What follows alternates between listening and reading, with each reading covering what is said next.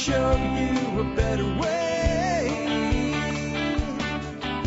Hi, folks. This is Jack Spirko with another edition of the Survival Podcast. As always, one man's view of the changing world, the changing times, and the things we can all do to live a better life if times get tough or even if they don't. Today is October the 26th, 2017. And this is episode 2105 of the Survival Podcast. And it's Thursday, and that means that we should be doing what? We should be doing a listener call show. I'm going to punt the listener call show to tomorrow. I'm going to swap them out. I'm dealing, again, usually it's October, November-ish. I end up with a bad throat at some point. That shows the time to be this time. So I'm doing my best. I've got a steaming hot mug of bone stock made from a deer that I recently shot sitting in front of me. That's helping out the best it can. But I talk a lot less on a show where 6 other people do most of the talking. So I'm just going to invert the days and see if that gives my voice a little bit more recovery time until tomorrow. I've got a great show for you, though, today. We've got a lot of really cool stuff. I have Choosing Steel for your knife projects with Patrick Rorman. I have Control of Flies Around Your Cattle the Natural Way from Darby Simpson. I have Dealing with Black Walnut Debris when farming fish. Dealing with Eczema from Gary Collins. Fermenting the Current Bounty of Hatch Green Chilies. Yeah, there's this is the time of year when you can get the fresh Hatch Green Chilies out of New Mexico, and there's festivals and all kinds of stuff like that. Man, those are great peppers, and we're going to talk about fermenting them with Erica Strauss. Then we're going to talk about dealing with law enforcement officers when you're the designated driver with a car full of drunk assholes. Yeah. Dan Oman, a former law enforcement officer, will talk to us about some of the things you need to consider if you take on that highly important duty and responsibility. And then I got a question for me. What is the sweet spot when cooking green vegetables? How do you make green vegetables good without cooking them, but not undercooking them? All that and more in just a bit. Before we get into that, let's go ahead and take a look at the year in history. We're in the year 68, and we got another chapter of the year 68 before we move on to the year 69 AD. And when we get to 69, things are going to get kind of crazy, and we might hang out in that year for a while too. But it's starting all right here. David Verne has titled today's segment from history, The Second String Quarterback. After Nero committed suicide, the Senate sent word to Galba that they were ready to accept him as emperor. He stays in Hispania to consolidate rule there and then begins to execute any governors or other public officials who didn't immediately support him. He went even further then by also executing their wives and children. To Romans, it was one thing to eliminate political opponents, but going after their families as well crossed the line. Back in Rome, Sabinus, the prefectorian prefect who had supported Galba, decided that he wanted to be emperor and began trying to take control of Rome. He soon lost support of the Praetorians, who were still feeling guilty after betraying Nero. They weren't going to abandon Galba as quickly. They lure Sabinus into their camp, and they kill him. Galba leaves for Rome, and his army treats the march as a campaign. He orders them to sack any city that doesn't open its doors for him fast enough. The Senate begins to hear rumors about the purge in Spain, and Galba's reputation begins to plunge. He will destroy his remaining reputation when he encounters a new legion that Nero had raised just before his suicide. This legion was made up of former Marines and sailors who were considered second class to legionnaires, and they asked that they could remain as a legion. Galba refuses, and when some of them draw their swords, he orders them to be attacked. They are massacred, and the survivors are decimated. One in every 10 was killed. Galba's own soldiers are shocked that he would order such an archaic punishment. By the time he reaches Rome in October, he wasn't hailed as a hero, saving the city from a tyrant, but greeted as feared and a hated man. Since Galba was so old, his 3 advisors held great sway over him, and many suspected that they were ruling through him. His first policy was to begin repairing empire's finances, took the form of cutting social welfare programs, raising taxes, and seizing property, most of which ended up owned by his advisors. Even more hated, everyone's chief concern was who he would name as heir, since he would probably die soon. Otho, one of Nero's old drinking buddies, had been exiled to a governorship in Hispania. He tries to get Galba to name him as heir. The frugal and disciplined Galba hated Otho, but Otho was convinced that Galba liked him and spent most of his time befriending and bribing the Praetorians, who are still upset at Galba for not paying them a bonus. My take by David Verne. Tactius writes about Galba that, quote, all pronounced him worthy of the empire until he became emperor, end quote. This reminds me of people that think the second string quarterback is a better quarterback until he actually plays. Sometimes people are promoted above their competency level, and I think this is what happened with Galba. He continued to act like a military disciplinarian when political tact was needed. Yes, and the whole place will suffer for it. Now, remember, Galba didn't want the job. Galba didn't want anything to do with this job. He had no interest in it. When Nero whacked one of the other governors, who suggested that he take the job, even though he didn't want it, Nero then named him an enemy of the state and had people going out to whack him. And he said, oh, wait a minute, I'm not going to have this. And then, of course, Nero basically destroys what he has left of his emperorship, and Galba ends there by default. Maybe he knew he was not right for the job. I'm just saying. He was an old man. He probably didn't want to die any sooner than he was going to from natural causes at this point. He was a military general that didn't have to do much generaling anymore. And he was sucked back into this, and he handled it the only way he knew how, like a general. I'm not making excuses for him. I'm telling you what happened. He didn't have any idea what he was doing as an emperor at all. And watch what happens because of it. It's going to be an interesting ride from here forward with the year in history. And I want to give you some updates on some things. Crypto Gulch, just real quick. Ben Fitz, my buddy that's running Crypto Gulch, he did do a drawing on everybody that entered to be one of the first 20 customers. He picked 20 and 5 reserves in case any of the 20 turn around and say, I don't really want to do it now. If you're one of those, I think you should have heard from him by now, basically about that. But he sent out an email with a video showing how he did it as fair as possible to everyone and picked everybody, out of the group. And I think he's going to keep using that list as he takes more customers going forward. So if you don't know what Crypto Gulch is, doesn't really matter right now because you can't get in and become a customer anyway. But just want to throw that out there for those that were interested in it. And we will continue to build Crypto Gulch and take new people as we see fit. I'm actually really proud of Ben for the way that he handled this. I think it was the only fair way that he could possibly handle this, given the circumstances. And I think it's a pretty autocratic way to do things, and I'm pretty pleased with it. And I'm also pleased that he has been willing to not be greedy. It would be really easy right now for him to just take every single customer he could get as fast as he could get them, and God knows we could get him some, and try to go as quickly as he can with this. He wants to do this right. This is a new business venture. He's setting things up in a very professional way, and he's scaling, over time, which makes me think of Galba the emperor that couldn't emperor right, okay? Instead of trying to take everything on at once, he's taking on a little bit at a time and doing a great job, and I think that's important. He's doing, basically proof of concept as he goes, building something that's never been done quite this way before. And I'm very excited to be part of it with him.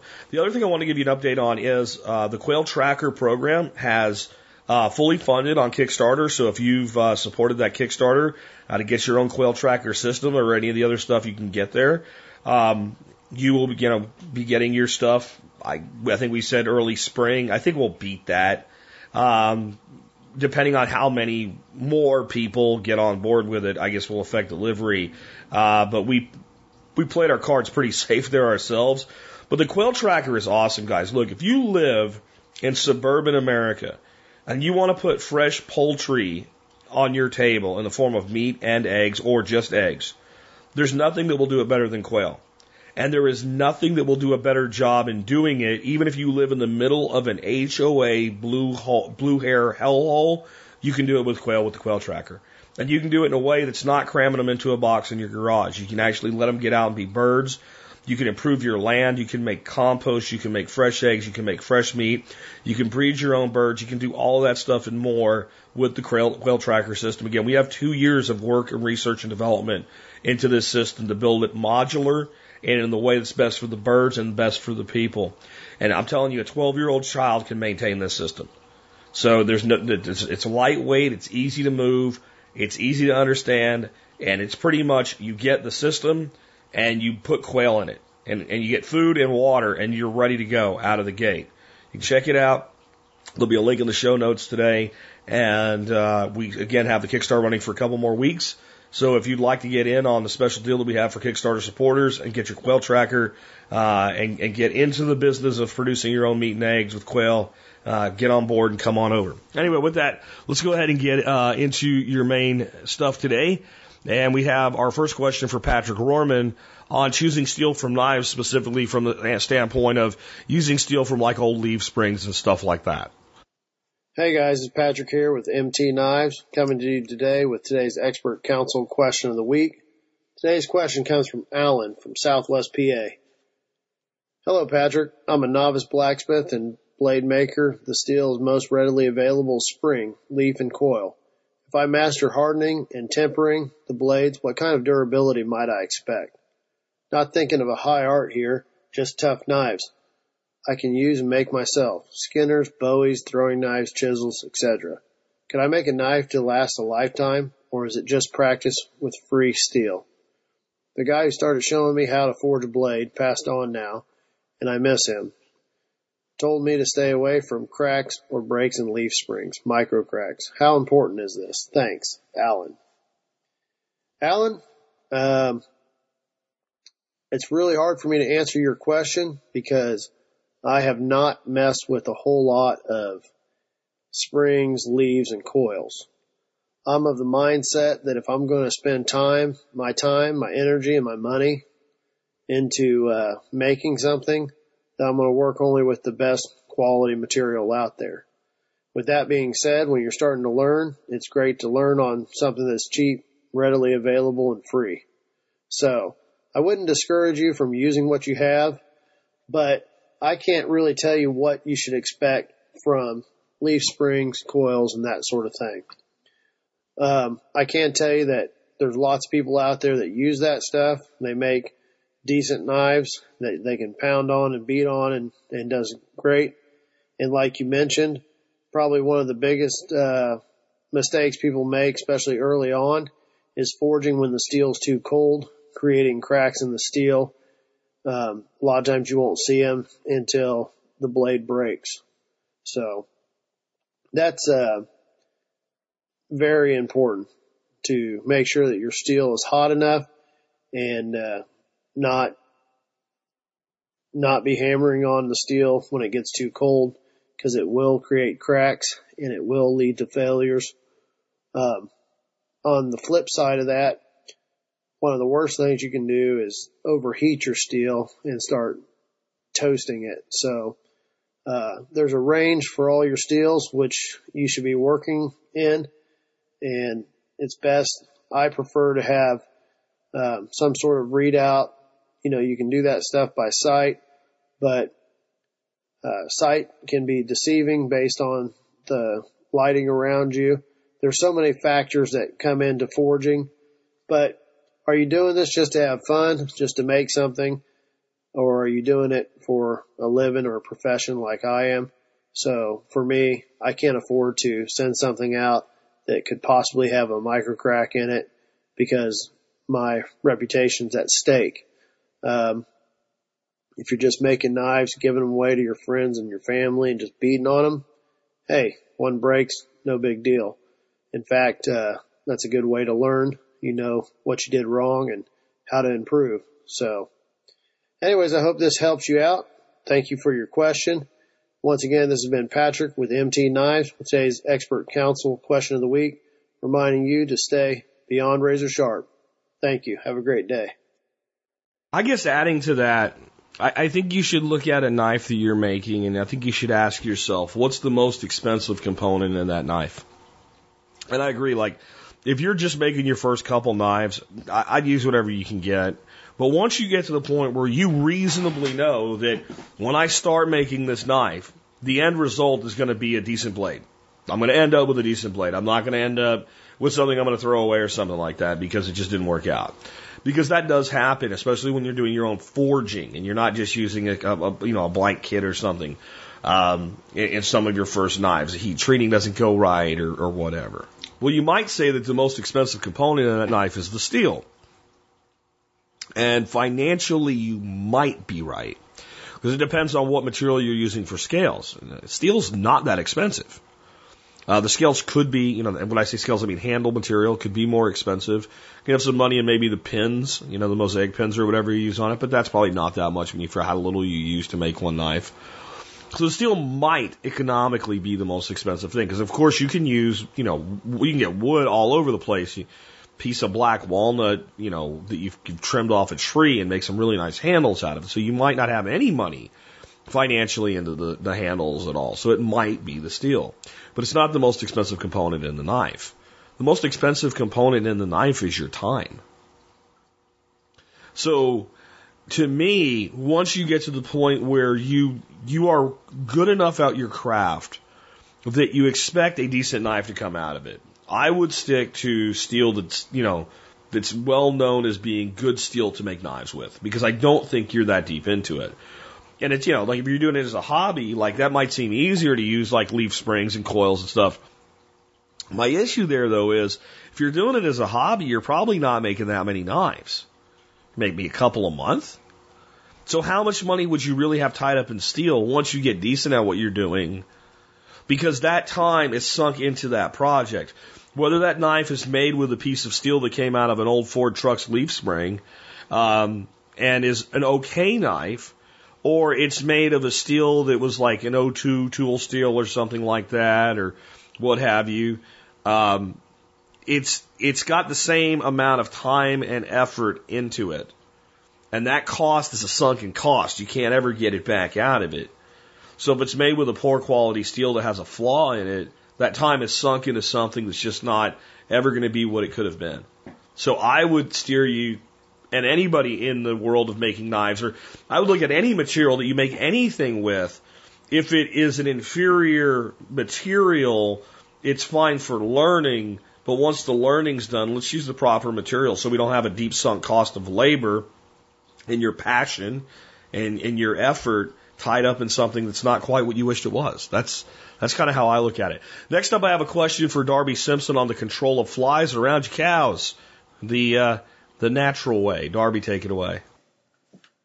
Hey there, everyone. This is Darby Simpson of DarbySimpson.com and the Grass-Fed Life podcast. I'm calling in today to answer another question for the TSP Expert Council. And today I have a question from Emily, all the way up in Alberta, Canada. And Emily's question is pretty simple, and she wants to know if I have any advice on fly control.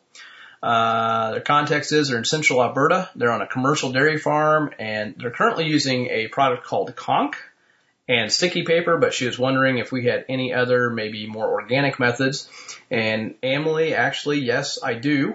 We've got something that we've used here on our farm a couple of times with pretty good success, actually. It does have a little bit of a drawback, but it is very effective. And I'll have Jack link a copy of a blog article that I wrote on my website into the show notes from today. But this really does work. And basically what you're using is, something like, about a cup of vegetable oil. And obviously you can scale this up for however much you need to apply. A couple of cups of white vinegar, 1 cup of water, and then a tablespoon of an essential oil. And we have used citronella, citrus, something like mint or eucalyptus would probably also work. But the citrus and the citronella work really well. I've actually mixed those together as well. And basically you just take and you shake this stuff up, and then you spray it on the cows. And it really, really does work. It works really well, actually. I mean, it doesn't eliminate them 100%, but I would say that it reduces your flies by 80 or 90%. The biggest issue we have had is, well, number one, every time you want to apply this stuff, you've got to shake this bottle vigorously because oil and water and essential oils basically separate into 3 separate entities within a container. And then because we're doing rotational grazing every day, we've got the cows out in anywhere depending on, the size of the herd and the time of the year. A paddock might be a half of an acre or an acre and a half. So it's not like we've got them all grouped up where we can just easily apply this. We've kind of got to walk around and spray them individually. I can imagine on your farm, since it's dairy, they're coming back into a facility where they're getting milked once a day, and you'd have the opportunity to apply this much more easily than I do. Also, it wears off, particularly if it rains. Once it rains, the stuff is gone. But it will work really well for a day. It works pretty well for a couple of days, but by day 3 or 4, you've got to reapply it. And then in my personal context here, when I'm trying to apply this stuff out in the pasture, the first couple 3 days, the cows don't know what's going on, and I can get them sprayed pretty well. After that, they see me coming, they see the bottle, they recognize what it is, they don't like to be sprayed, and they take off running. I mean, basically at that point, I've got to sneak up behind them and spray them. So it's not something that we do as often as we would like to do just because of those contextual issues, but I can tell you that this does work, and it's pretty organic in nature. I think, again, in your context, being that you've probably got a milking facility and the cows are coming to you every day and probably walking in a narrow passageway, you'd have a much easier way to apply it. You could probably mix this up in like a 2-gallon or 3-gallon, container.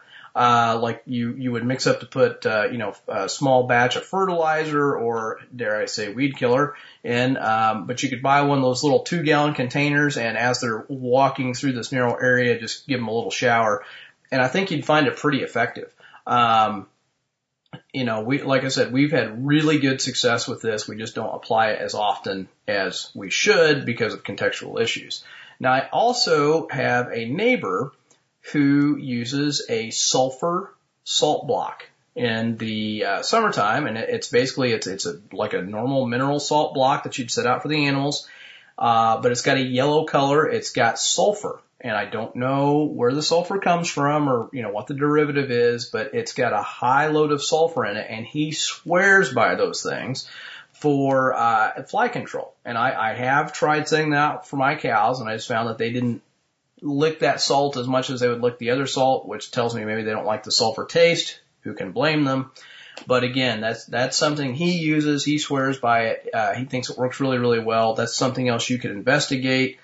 That's organic-ish. I mean, it's not as benign as the spray probably that we're putting on them, but it's certainly a lot better than a commercial chemical application of something you might put onto your animals. So again, I'll link this blog article in the show notes today, or more so I'll ask Jack to link in the show notes for today, and you can read through it.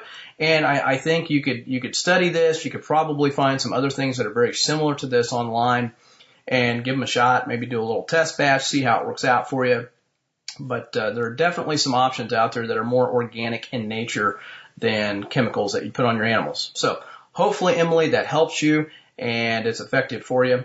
As always, thanks for sending in the questions, guys. Keep them coming. Love answering them for you. If you want to learn more about me, you can head out to the DarbySimpson.com website, or you can check out the Grass-Fed Life podcast that I mentioned earlier. That's a weekly podcast I do with my friend Diego Footer. You can find that in iTunes. Just type in Grass-Fed Life. And if you like it, please leave us some feedback out there. Let us know what you think. Feedback really helps us grow the podcast audience. It gets it out in front of more people. And you can listen in to over 70 hours of podcasts now. You can also still find it at Diego's website, which is permaculturevoices.com. Just click on the Grass-Fed Life icon. As always, everyone, have a wonderful weekend and take care. All right, good, simple solution from Darby Simpson. I can just see Darby now sneaking up on a cow to spray it. Anyway, next question I have is for Jeff Lawton on dealing with black walnut around fish ponds. Jeff, take it away. Jeff Lawton here, coming to you from Jordan in the Middle East, where I'm working on projects that we're running courses and internships on. So my question here is from Mike.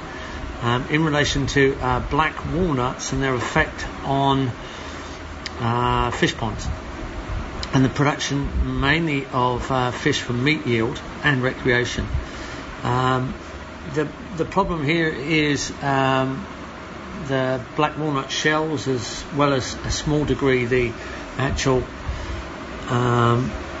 leaves. They are going to affect the pond. It will depend how much you can hold them back from getting into the pond. Obviously, they're overhanging ponds and they're dropping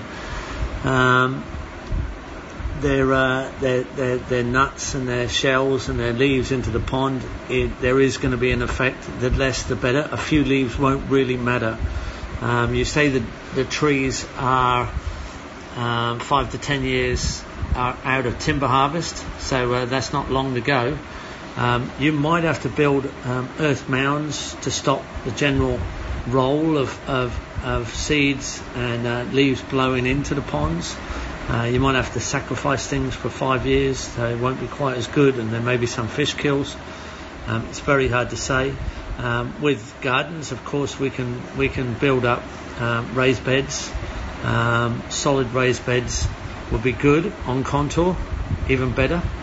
And we could even put down a barrier to stop roots getting in. But I think your main problem would be the nutshells. A few leaves won't really matter if you've got plenty of compost, organic matter, and good thick mulch. You'll counteract most of it there in the ground base.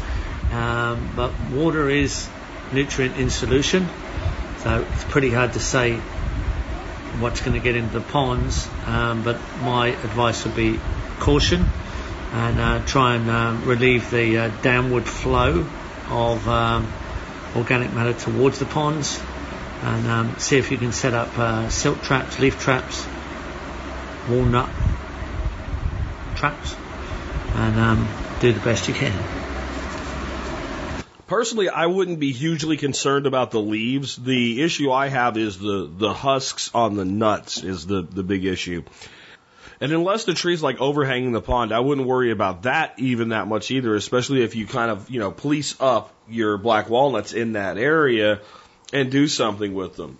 The husks are just so concentrated with juglone compared to the leaves, the sticks, and what have you. And I grew up where black walnuts grew wild all over the place, and they grew in forests, and there was streams, and there was trout, and the trout weren't floating or anything. They were alive, and they were in there. So just the mere proximity is not a problem. A large amount of the husks, though, can certainly be toxic. I mean, there's no doubt about it. There's an old survival trick, and this is highly illegal, by the way, but if you get like a really big sack of black walnuts where the husks have, especially where they've started to turn brown, and you kind of beat them up really good, put a couple rocks in that sack, tie a rope to it, find like a fishing hole somewhere and drop it down in there. A lot of times you'll have fish come up from the toxic effects of the juglone. And when you remove the bag, it dissipates after time and it goes away. It's not a good thing to do. I'm not suggesting you do it, but it's a good thing to know if you ever ended up in an actual survival situation, had a lot of black walnuts around in a fishing hole in a sack. Of course, then you can just eat black walnuts. But that does show us that we can have a problem from that.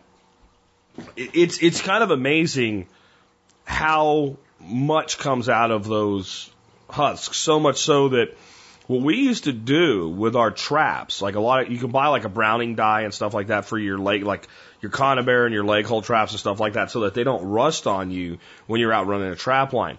What we used to do is we would get a 55-gallon drum, build a fire underneath it to heat it up, and stir in a whole bunch of very, very ripe black walnut hulls. And then dipping your trap into that will actually brown the steel dye, basically create a brown patina on it, similar to what you would do with a rifle. In fact, some old-timers that made muzzle loaders and things, instead of bluing the steel, would brown the muzzle loader steel with black walnut dye. So that kind of gives you an idea of why you don't really want it in your fish pond. And the smaller the body of the water, the more that's true, and the more you get, the worse it is. So I would just focus on making sure that you keep the nuts policed up when they drop, in some way that they don't end up in the water, and then I wouldn't really worry about it. It's been there that long that if they're near harvest size for timber, those trees have been there an awful long time, and unless it's a brand new pond, somehow it's managed to coexist. Let's take another one. This one I have for Gary Collins on eczema. Hey everyone, this is Gary Collins, creator of the Primal Power Method, where I discuss all things primal, paleo, nutrition, healthy lifestyle, living off the grid, and just life simplicity in general. and where I sell my books and my supplement products as well, and have a great blog. I know I haven't done anything lately. I will write a blog on that. Been very busy. But the question today, eczema, is something I'm actually very familiar with. I grew up with terrible eczema as a kid. Went to all kinds of doctors, allergy specialists, dermatologists, took allergy pills, allergy shots. Also had really bad asthma that went along with it, so I was on inhalers and all kinds of stuff. It just basically reduced some of the symptoms, but it never got to the root cause until, about a decade ago, I changed my diet, my lifestyle, and kind of figured this stuff out for me, and I've actually worked with other people as a practitioner and helped them. Now, I have good information as far as the person who sent this question and his wife eats a fairly clean diet, is considered healthy, but didn't get into the really nuances of the diet, what's there. There's two causes. Eczema is an autoimmune response. So, when you're having a immune response, sometimes it will show itself in skin inflammation. There's inflammation going in your body, period. But when people are really suffering or unhealthy, this is not to say his wife's unhealthy, you will see it in their skin and in their eyes. That's where I can pick up on it. It could be from products she's using and actually applying to her skin, such as laundry detergent, lotions, perfumes, shampoos. That could be a cause of it. Or what it usually is dietary. And like I said, you're having an autoimmune reaction to the foods you're consuming. Now, it's very, very difficult to figure this out. Trust me, it took me a while to figure it out. And as I age, things change. And I have weird foods that never bothered me all my life suddenly bother me. And foods that I never could eat, now I can eat. And I'm like, oh, wow, that's weird. It's just your body's always changing. I've had many surgeries, screwed up my whole gut flora, rebuilt it, and it's just different. So that could be part of it too. If you have a major surgery and you're, have taken a lot of antibiotics, you have to rebuild that gut flora. And what I've noticed that happens is when it's rebuilt, wiped out that badly, you end up with these weird intolerances because your gut flora actually changes. It's like a fingerprint, but not permanent. Is a way. It's unique to you, but it can change. So I would ask that, has she had any major surgeries in her past that possibly could have caused an intolerance that she would have not normally had? Now, the skin irritants, she could even be allergic to cotton. I've met people who are allergic to cotton, so almost every clothing they wear will cause an allergic reaction. So there's a bunch of things. And he talked about the ALCAT test, which is really popular with holistic practitioners. Ooh, that one's dicey. They love to use that thing to lure you into a very expensive supplement and one-on-one package, thousands of dollars. I'm not saying all, but I have seen that. And the jury's out whether it's a reliable test or not. Here is the most reliable test I can give you. It is the pinprick test, allergy test. It's where they go in. This is the oldest school test, and I'll show you, explain a derivative of it. You go into an allergist, and they'll actually put a small prick. You'll lay on your back. You take your shirt off. They prick a bunch of marks on your back, and then they use the fluid form of the food or irritant. It could be anything. It can be, like I said, cotton, food. They have a whole list. I would concentrate on food first. You'll probably have to go through multiple sets. And they measure the irritation to that pricked spot to that specific food or item. It is incredibly efficient and accurate. I've had this test several times over my life. And the blood test, I've taken several of those, and they're totally incorrect most of the time. I mean, they say I'm allergic to things that I'm not allergic to at all. Then they say I'm totally fine on other things that literally light me up like a Christmas tree. So those are the blood tests. Another way, if you want to just test it out, is use your non-dominant hand and on your wrist, because it's a very sensitive area. You can rub a food or item 3 nights in a row before you go to bed. Just kind of rub it in that area. And if you have a reaction after 3 days, if you start to see hives, or you may see it right away, that's a telltale sign that you have you're having a reaction to it. So that's a simple way. The food side is incredibly complicated. That's why I'm recommending the prick test, because it might be able to skin prick. That didn't come out right. That might give you a direction. But I would first look at foods. The biggest cause of eczema is dairy and grains. That is what I have found across the board with myself, with people I've worked with. Those are the 2 biggies right out of the gate. I would look at a food item that you've eaten all your life that doesn't give you don't think it gives you any problems as far as you're not having a stomach ache, you're not having the usual headache, maybe, puffy eyes, itchy throat. I would look at those foods and take those out one by one and just see and see if it makes a difference. Now, it's going to take like 2 weeks to 4 weeks for you to really tell. Because eczema, again, immunological, it takes you a while to kind of heal, build back up, get rid of that inflammation. Also, a topical thing, the creams, and they don't work too well, and some of the oils, even natural, they tend to make it worse sometimes. I have always used a product called Aloe Life Skin Gel. You can get it at any health food store. This is the best thing I have found for skin irritations and eczema. I hope that helps. I know that was a little long-winded, but eczema, there's a lot of factors that could go into that. But I would say on average, it's usually a food item because it's continuous, or another one, like I said, is an allergy to cotton. That is a big one. So I would kind of look into that, try and contact you can go to any dermatologist or a doctor who specializes in allergies. You don't necessarily have to go to a holistic doctor.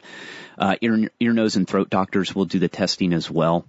I would just ask them, hey, I want the skin prick allergy test. And I just say, that's what I want, and start with food items. And I would start with foods that you eat commonly, that you eat regularly. That's where I would go. Like I said, a lot of people are allergic to things like citrus, and they don't even know it. So I would start there. I hope that helps. Again, like I said, long-winded. Again, make sure to go to my website. I have a lot of great information, primalpowermethod.com. Thanks again. Good stuff from Gary Collins, as always. That's what we've come to expect. Next up, I have a question for Erica Strauss on fermentation of hatch green chilies, and yes, it will make you hungry. Hey guys, Erica Strauss from Northwest Edible Life calling in this week to answer a question from Brandon in New Mexico about fermenting hatch green chilies. Brandon wants to know if I can give him a good recipe for fermenting hatch green chilies and maybe some ideas with how to tweak some recipes with garlic and onion. He says, Erica, I've heard you and Jack talk about the health benefits of fermented foods so often on the Survival Podcast. I've become interested in seeing if I can pair my love for green chilies with a new way of preserving them. We just wrapped up green chili season here in New Mexico, and usually I buy our roasted green chilies at the growers market and then peel and freeze them. Is it possible to ferment pre-frozen chilies? Does the roasting process kill the beneficial bacteria we need? Great questions. Let me get into the sort of specific questions about fermenting pre-frozen or pre-cooked chilies, and then I'll go ahead and give a few options in terms of recipes that Brandon can consider. So in terms of can you ferment cooked and or frozen vegetables? Yes, absolutely. The beneficial bacteria will act on the carbohydrate in cooked or frozen vegetables the same way it will in raw vegetables. That's not an issue. However, two things to consider. The first is that the texture on your cooked and or frozen vegetables is already very soft because the cooking process and the freezing process breaks down cell walls in a way similar actually to how fermentation begins to break down cell walls a little bit. So what I would do is stick with a shorter fermenting time in any fermentation recipe where the texture is kind of important. One way to get around this is just choose fermentation recipes like salsas or sauces where that texture issue is not going to matter and the additional flavor you get from the roasting vegetable is going to be a real asset. The second thing with a pre-cooked vegetable or a frozen vegetable is you are going to need to introduce beneficial bacteria to the ferment. The roasting process is going to kill off any beneficial bacteria that existed on those chilies, so you're going to need to add them. The easiest way to do this is just mix some fresh non-cooked vegetable into the ferment along with your roasted chilies. Onions or garlic are a great choice here flavor-wise and an easy way to ensure you will have a nice starter colony of beneficial bacteria that will then sort of leap onto your cooked chili and go on and take the fermentation from there. Another option is you can use a starter culture. There's purchased starter cultures you can get. You can also tip in just a little bit of brine from a mature ferment like sauerkraut or a fermented pickle brine. So in terms of recipe ideas, yeah, I've got plenty for you. You're talking about hatch chilies. You're from New Mexico. I'm going to assume you know your chilies and you take them very seriously. Quick disclaimer, I am from the Seattle area and we have a lot of knowledge of crab and salmon and our chili cred is pretty much zero. So I'm going to do my best to give you some recipes that I know personally have worked very well with other green chilies when I've done them. But I know hatch chilies are kind of special. I know they really have kind of a unique flavor. Please do modify based on what you know about hatch chilies. And I know I know hatch chilies can have a range of heat. Some of these recipes I'm going to give you are going to be a little bit better with chilies that have quite a kick. So you might want to either choose one of the varieties that's a little bit spicier or blend your hatch chilies with some other chilies that are going to give you more of a kick. So that kind of disclaimer out of the way. Here's a couple things I would suggest. You can lacto ferment your roasted peppers. Very interesting flavor on these because you get the sweet butteriness of the roasted pepper. You get a very soft texture. And you can absolutely do this with hatch chilies, with roasted red peppers, with jalapenos, any pepper that has a fairly decent, thick flesh that roasts really nicely. So you'll need to add some fresh veg or starter culture to jumpstart the fermentation because the roasted peppers here are microbe free like we discussed. So onion and garlic are going to get the job done. What you want to do is blister roast your peppers as per usual. Sounds like you can buy them pre-roasted at the farmer's market. Love that. Remove skins and seeds. If you have large chunks of pepper, consider slicing them into smaller pieces. Just makes the ferment a little bit more uniform and a little easier to get out of the jar. Then fill a very clean but small to medium sized jar. A wide mouth pint jar would probably work pretty well. About 3/4 full with roasted pepper halves or pieces. Add in 2 cloves of peeled and just lightly smashed garlic and a round of white or yellow onion. Top everything with a 4 to 5% brine. Work any bubbles out so the brine gets down and in around those peppers. Weight everything down well and then cover loosely with a lid. At this point, standard fermentation. Ferment about 3 days. Burp daily. Check the flavor after about 3 days. You should notice a little bit of a nice fermentation tang, but the sweetness of those roasted peppers shouldn't be completely overwhelmed. If you like a little more tang, go ahead and give that ferment another 2 to 3 days until the flavor has developed to your taste, and then move it into the refrigerator. Always a great option for green peppers, fermented pepper rounds. Think of these like pepperoncini slices. I would recommend if you can still get your hands on some fresh chilies, I would use those as opposed to the pre-roasted because, again, it's going to be a textural issue.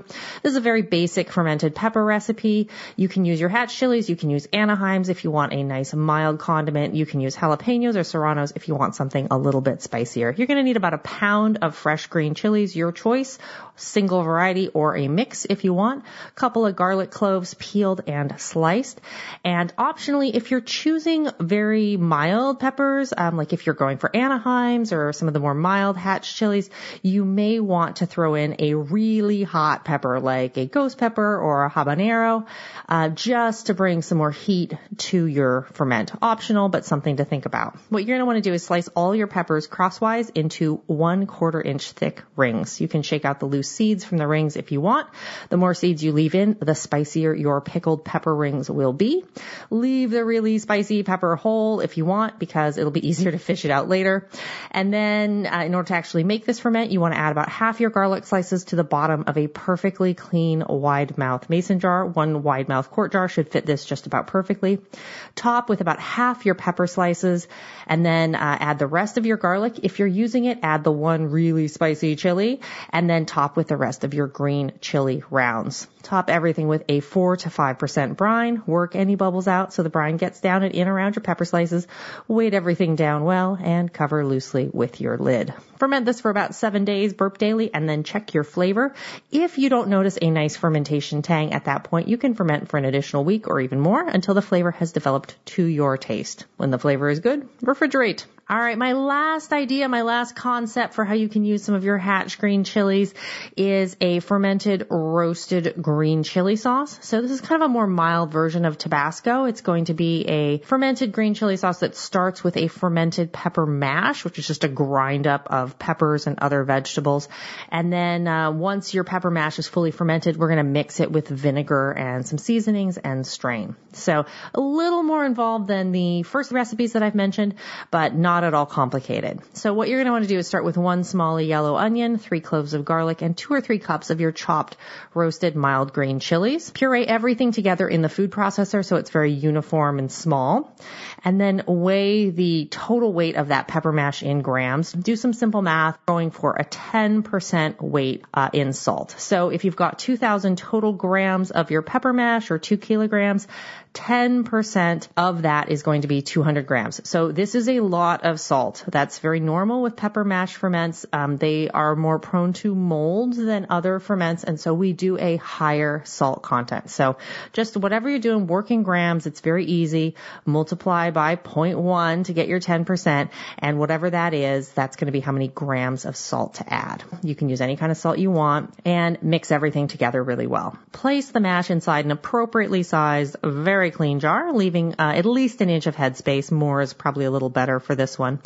Weight down your ferment if you can. You probably won't be able to. This is a difficult ferment to weight down, but don't worry about it because we put a real nice load of salt in there, so that's going to help make sure that you don't have problems with scum or mold growing on the surface of your pepper mash.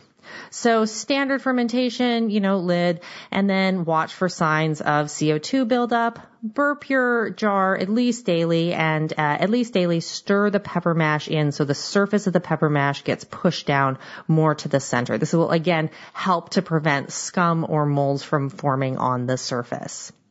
In terms of aging, your pepper mash can ferment for several weeks. You can actually even go several months on this. You're looking for a flavor that is tangy but quite mellow compared to what you started with.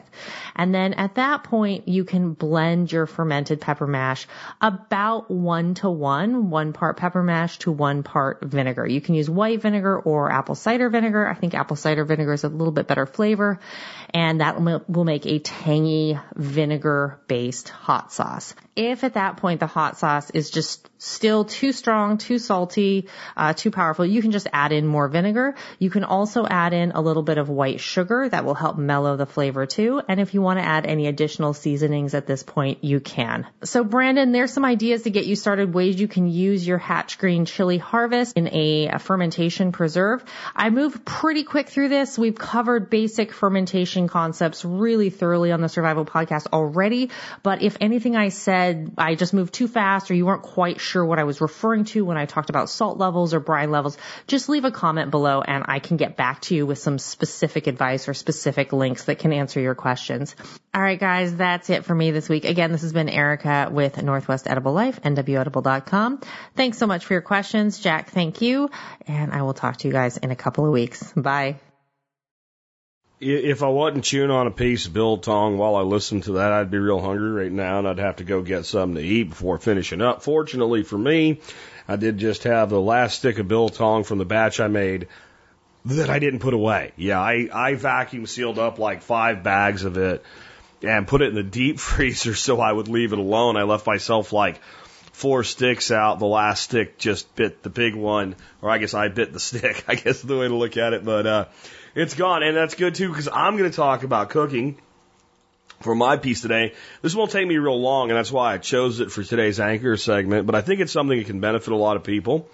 It's a problem that isn't, and it's also a question that is valid because lots of people ruin vegetables when they cook them. So Kieran says to me, "Hi Jack, my question is what is the best method to find the sweet spot when cooking green vegetables so as to be sure to kill any worm eggs or micro larvae that might be on the surface or penetrated to the inside of the vegetables while not killing the vitamins and nutrition by overheating or overcooking? Also, is this sweet point best achieved by slow cooking at a lower temperature or fast cooking at a higher temperature? Thanks, regards, Kieran." Kieran, first of all, like I said, there was a problem that wasn't. Overcooking vegetables and ruining their quality, that's a problem. Micro larvae and insect eggs is not a problem. Let me ask you a question. Do you cook your salad, Kieran? And, oh, yeah. Wow. So, like, if I'm going to make spinach and I'm going to cook spinach, right, I might use that spinach raw in a salad. You see what I mean? Like, broccoli would be another vegetable that people ruin all the time, but we all have seen those trays at the, you go to a party and somebody brings vegetables so that everybody feels good about eating all the cookies and cakes and stuff at the holidays. They have like carrots and celery and broccoli. So do you worry about micro larvae in the broccoli? I don't. It's more protein, really. Here's a little gross fact, and you'll have much better results growing your own food. The average American who eats a standard processed food diet eats on average, just in cockroaches, 2 cockroaches a month. And that's cumulative, just to drive the point home. You don't actually eat a roach. You eat little bits and pieces of roaches that get into the, yes. I had a friend that worked for a spaghetti sauce factory. Actually, he was a friend of family. So I was a kid and he was an adult. And I won't say the brand of spaghetti sauce because it's probably true about all of them.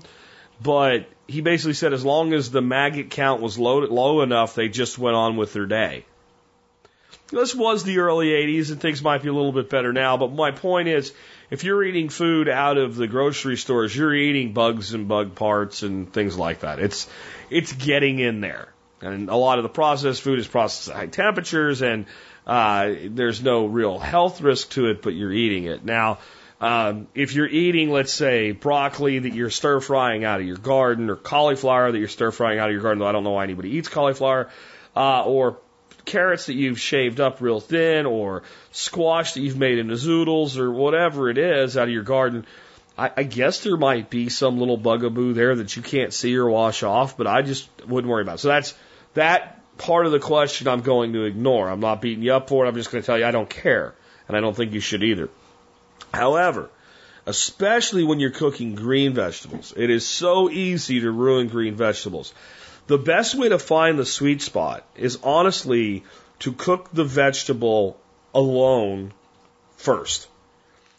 And so what I mean by that is if you want to start including spinach or sweet potato greens as a spinach substitute during the summer in your stir-fry vegetables, the best thing you can do is learn to cook those as a single ingredient so that you know what they look like when they're done to your liking, which is pretty much going to be as soon as they wilt, they'll be hot and they come out of the pan. That's the very last thing.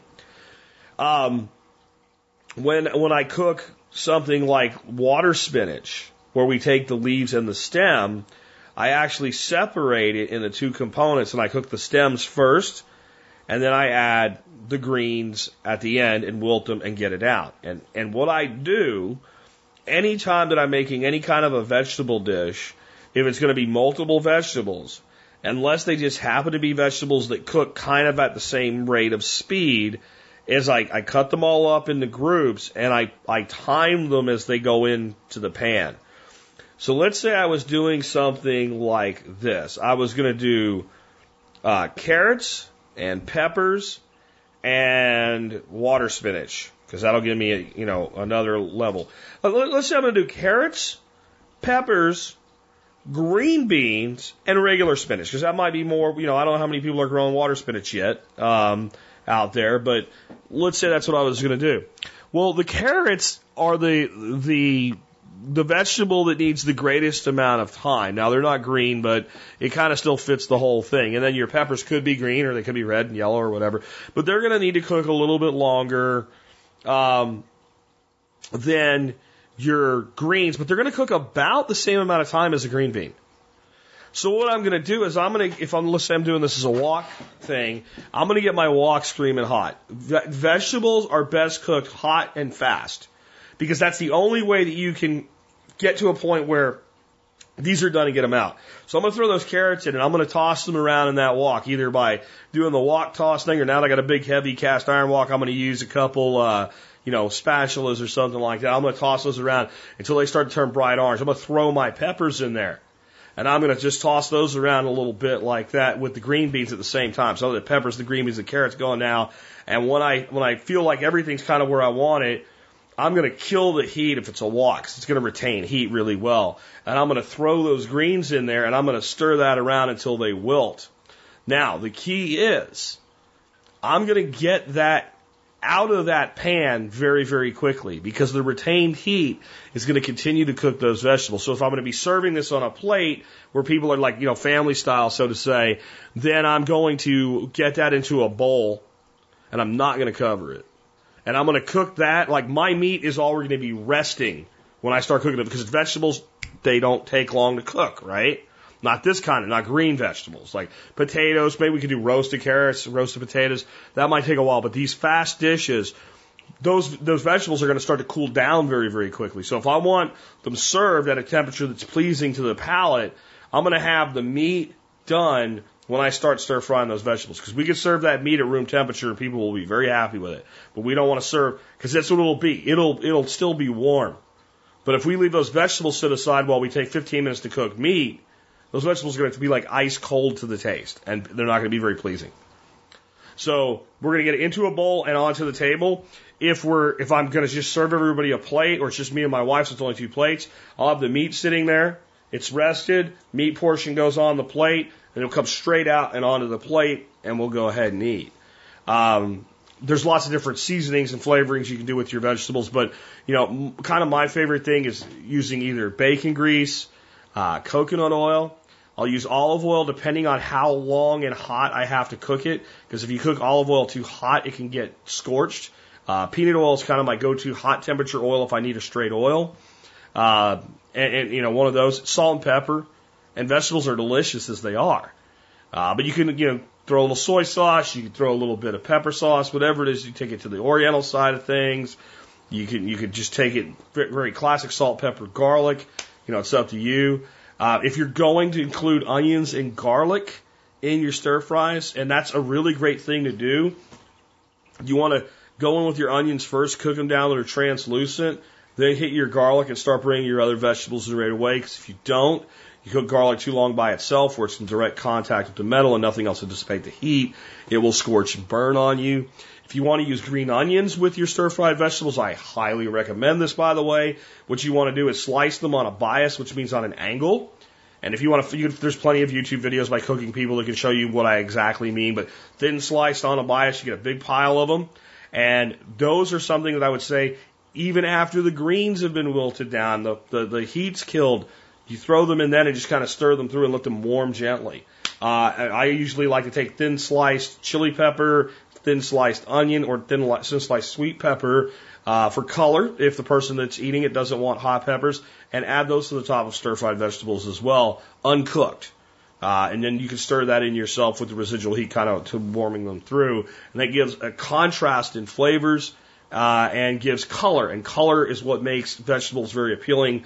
And so more color to your vegetables. Even if you're doing straight greens, thin sliced red pepper or red chili at the end on top of that makes the person who's eating it enjoy it more. And I just realized I went 10 minutes on how to cook freaking vegetables, but that's because I like to cook. Anyway, I hope you enjoyed today's show and all the great information from the expert council. I want to remind you here at the end that you can support this show and the work I do really, really easily. All you have to do is when you're going to shop online, just go to tspaz.com first. That's TSPAZ.com, tspaz.com first. When you get there, you can check out all the different reviews of items of the day that I do with my reviews on Amazon as an affiliate. And you can get on over and shop from there. And no matter what you buy, if you do that, you help support the show and the work that we do. Today's item of the day is Hater Tempt. I don't know how to say the name of it. It's Hatter Tempt as far as I'm concerned. Hatter Tempt, dried mealworms. I do know how to say dried mealworms. So the way I ended up finding this brand of mealworms is, I own poultry, and I'm not going to feed my ducks mealworms because there's 150 of them, and I would go broke trying to feed them mealworms, even as a treat, just too many birds. But when they're ducklings, I usually do give some mealworms as part of their brooding and growing up. It helps diversify their nutrients and things like that. And then the other thing is I have that aviary with all these little quail running around in it. And into that aviary, I have placed 4 bantam chickens. There's one golden lace white net and just 4 or 3 other red bantam Cochrans. They're all bantam Cochrans. Even the wide net is really a bantam Cochran with the wide net pattern. It's a really pretty little bird. And the purpose of those birds is they'll give me some little miniature little chicken eggs, which I enjoy eating. I ate my very first one from them. They're just old enough. Yesterday, one of them laid her first egg. But as they start laying, bantam Cochrans become very, very broody. They're the second most broody breed on the planet. Bantam Silkies are probably about the only thing that is a more broody breed than them, and I just don't like Silkies. I'm sorry. I know a lot of you love your Silky chickens. I just think they're ugly. And these little bantams seem like perfect little birds to brood quail for me. So my hope is when they start going broody, I'll pop a dozen quail eggs under one, and she'll raise a dozen quail. And about the time those quail, get up to about 6 weeks of age, we're that perfect young tender meat quail. Unless I need new layers, I'll band them when they're first born, so I can easily identify them from my main flock. And I'll just, about the time they're 6-7 weeks old, they won't really be hanging out with her anymore, and she'll be doing her own thing, getting ready to do a broody again, and they'll graduate to Bacon University. And so that's the plan for them. But I had, I believe in function stacking, and even something like a chicken. So they also make compost for me there. I have a little compost bin that we put all our scraps in now, and they tear it up and make beautiful compost for us. But my other thing I wanted out of bantam chickens they're just amazing little animals. Like, I don't think I would eat chickens if all chickens were like bantam chickens. They're too much like pets. They really are. Now, when they get old enough, I guess, we'll call them and all, but I don't think I could, run a meat operation on bantam chickens. They get very affectionate, especially if you form a bond with them. So I wanted something to feed these little birds every time I went out there, so they would get the view of, like, when the big doofus in the cowboy hat comes, it's good. We like the big doofus in the cowboy hat. And that happens a lot of times with chickens just because you're feeding them. But, we have that operation set up so that we don't have to do a lot of work. And basically, there's never a time when they don't have food available. So just regular feed, and chickens only get so excited over some scratch. So I thought, well, I'll do mealworms, because my bigger issue was I wanted these birds not only to like me, but be easy to be picked up. And you have to give a little effort to catch them. They don't quite run into your lap yet, but they're not hard to catch. And that way, when we have kids come, because we have customers bring their children, we occasionally have like a homeschool group come or something like that, and they want to tour the place. And the kids always want to, pet an animal. Ducks are not about this. It's hard to catch a duck, and even when you do, you've upset it. We try to only do that with the Muscovies once a year because they need their wings clipped. And if I could look at them and magically do that, I would. I would never catch a duck for any reason other than I had to, because it just upsets them. The little chickens don't mind it. So I want these little chickens to be friendly, and I want them to be able to be here for the kids. Great, I'll use mealworms for this. I go down to Tractor Supply to get a big bag of mealworms. A big bag of mealworms down there is 1.8 pounds, and it's $20. I do the math and go, that's almost $12 a pound. I can buy freaking grass-fed porterhouse steaks for $12 a pound. I understand that you get a lot of volume on a pound of mealworms because they're so lightweight being dehydrated, but I'm not paying porterhouse steak rates for a frickin' worm to feed to a frickin' chicken. I'm just not doing it. So I go on Amazon and I find these ones from Hater Tempt, or Hatter Tempt, whatever the hell, however the hell you say it. A company out of New York State. And they are $26.99 for 5 pounds. So I'm like, that's a better deal. I just ordered them. I kind of didn't really in my head understand what 5 pounds of mealworms look like. It's a big bag, man. It's a huge bag. It lasts a long time. So if you have a small flock, a dozen birds or a couple dozen quail or something like that, and you want to diversify their diet and give them a treat and really do something that's very nutritious for them and definitely ups the quality of the eggs, this is the way to go. It's the best deal I found. I did find a few options, including one on eBay that was less per pound, but they weren't a good product. A couple on Amazon that were $1 or $2 less. When I read the reviews, people were like, it's like mealworm meal. It's like all ground up. It's like pieces. It's like they sell the good ones to the pet industry, and then whatever's left in the bottom of the bin, they sell as, for a bag dried product. I don't want that because I want a full product for the animal because the animals enjoy eating it like that. And the ones on eBay, I did buy some, and that was it was like mealworm powder. It wasn't even really usable because a lot of it was so fine that they didn't even really, I ended up feeding it to the fish because when it floated on the water, the little fish ate it. Anyway, this is a great product, a great price. They do sell a 10-pound bag, and it will save you, let's see, I did the math. If you buy the 10-pound bag, it will save you a whopping $2.99. I'm going to recommend that you really think about if you need 10 pounds at a time. They're fresh when they come and all, and they do dry out more over time. The back Ziplocs, important note on that. My most recent bag is about empty. I had to order more today. That's why I went ahead and did this review. It made me think of it. But the reason it didn't last as long as it usually did is I didn't quite Ziploc it right. And I keep it in the aviary tucked in behind one of the aquaponics racks. Something happened somehow and the bag fell over and it opened. And I think my little chickens and quails had a tummy ache because they devastated it. So if you're going to do that, I recommend keeping it Ziplocked. I've got some little 2-gallon pails from Lowe's with lids. The next bag that comes in, I'm going to put it in one of those pails. That way I know it'll be safe. And if you're going to leave it out somewhere, I wouldn't leave it out somewhere where critters can get to it because the dogs eat mealworms and like raccoons and shit will get into mealworms. So, and ants, you got to keep it closed. I've also had problems not keeping it closed with like a million ants ending up in there. So you have been warned. Now, just again, if you want to get those, great. If not, remember, whenever you do your online shopping, tspaz.com, you support the show. Doesn't cost you anything extra, no extra money, not even really any extra time to do for me. All right, so next up is the song of the day. The song of the day, of course, is from the Bat Out of Hell album. We are up to the 4th track off the Bat Out of Hell album, celebrating its 40th year. If you grew up with this music, when you hear that the Bat Out of Hell album came out in 1977, that was 40 years ago, it can't help but make you feel a little bit old. To me, it also makes you feel a little bit sorry.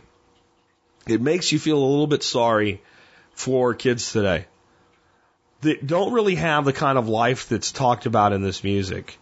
Running around with your friends, making out with a girl in the front seat of the car. We're going to be coming up soon playing Paradise by the Dashboard Light. And somebody emailed me recently, I don't remember who it was, but he said, I feel for kids today because they've never had a car with a bench seat, and Paradise by the Dashboard Light just doesn't make that much sense without a bench seat in a car or a truck. I kind of got a chuckle out of that and gave me some good flashback memories to my high school years. But this song actually might, in some ways, pertain more to our current teenagers than it does, and early 20-somethings than it does to us from my generation that lived with this music. But it very much pertains to us, all revved up and no place to go. I remember being in those small towns, and just like, we want to go do something, man. We want to go do something. And it's just not much to do. And so you cruise up and down the main drag all night long, dun, dun, right? I mean, who remembers cruising? Do kids even cruise anymore? I don't know. I know I did when I was a kid. You'd be bored on a Saturday night and go out and go cruising. We used to go to either Shamokin, and then there was one other place we used to go to, I can't remember, but Shamokin was the big cruising town where I grew up. And I think it was as much driving up there as cruising around there, like it gave you something to do. So there's that. Now, this song actually used to be called Formation of the Pack when it was first written by Jim Steinman. And it was part of, again, one of the three songs from Bat Out of Hell that was part of his musical play, Neverland. And it's kind of, when I found the script on it, it's kind of right at the very beginning, and it's the whole getting the group together that's part of this storyline. So I guess you can hear that in it. And there's definitely throwbacks to an older song by, I think it was the Chantels, Leader of the Pack, right? You hear, like, the son of a jackal, I was the leader of the pack in the song. There's a lot of tie-ins to earlier music in this song. The saxophone is incredible in this song. But I think we've all felt like this at some point. Like, I want to do something, and there's nothing to do. And definitely growing up in the 70s and the 80s. You might have had that old beat-up car. You might even have had some gas money. But if you live in Jabip, where are you going to go except downtown Jabip, right? So we've all been there. So what I thought was neat is I did some research on the song, and like, it's not on Songfacts as an individual song. I couldn't really find, what Steinman really thought about it. But what I found was on Wikia, there's a fan Wikia for Jim Steinman, and listed with this song is an intro speech from the 1977 tour. Now, if you've ever been to a Meatloaf concert, it's not like your typical concert. It's like an opera meets a musical meets a rock concert. And there's a lot of like spoken intros to songs and stuff like that. Of course, The Wolf with the Red Roses, right, everybody knows that because it's on the album. But here was the intro speech done in the 1977 tour by, verbal talking before the song started. I figured that'd be a great way to introduce this song 40 years later. So here we go. Friday night. You're at home. You're in front of your TV. You're listening to your radio. Your hand starts to turn numb. That's your left hand. Then your right hand. You're up. You're out of your chair. You don't quite know where you're going. You're walking around. You're walking around your living room. Then you walk into your bedroom. Then you walk into your bathroom. You don't know what you're doing. Your feet begin to turn numb. Your head, the blood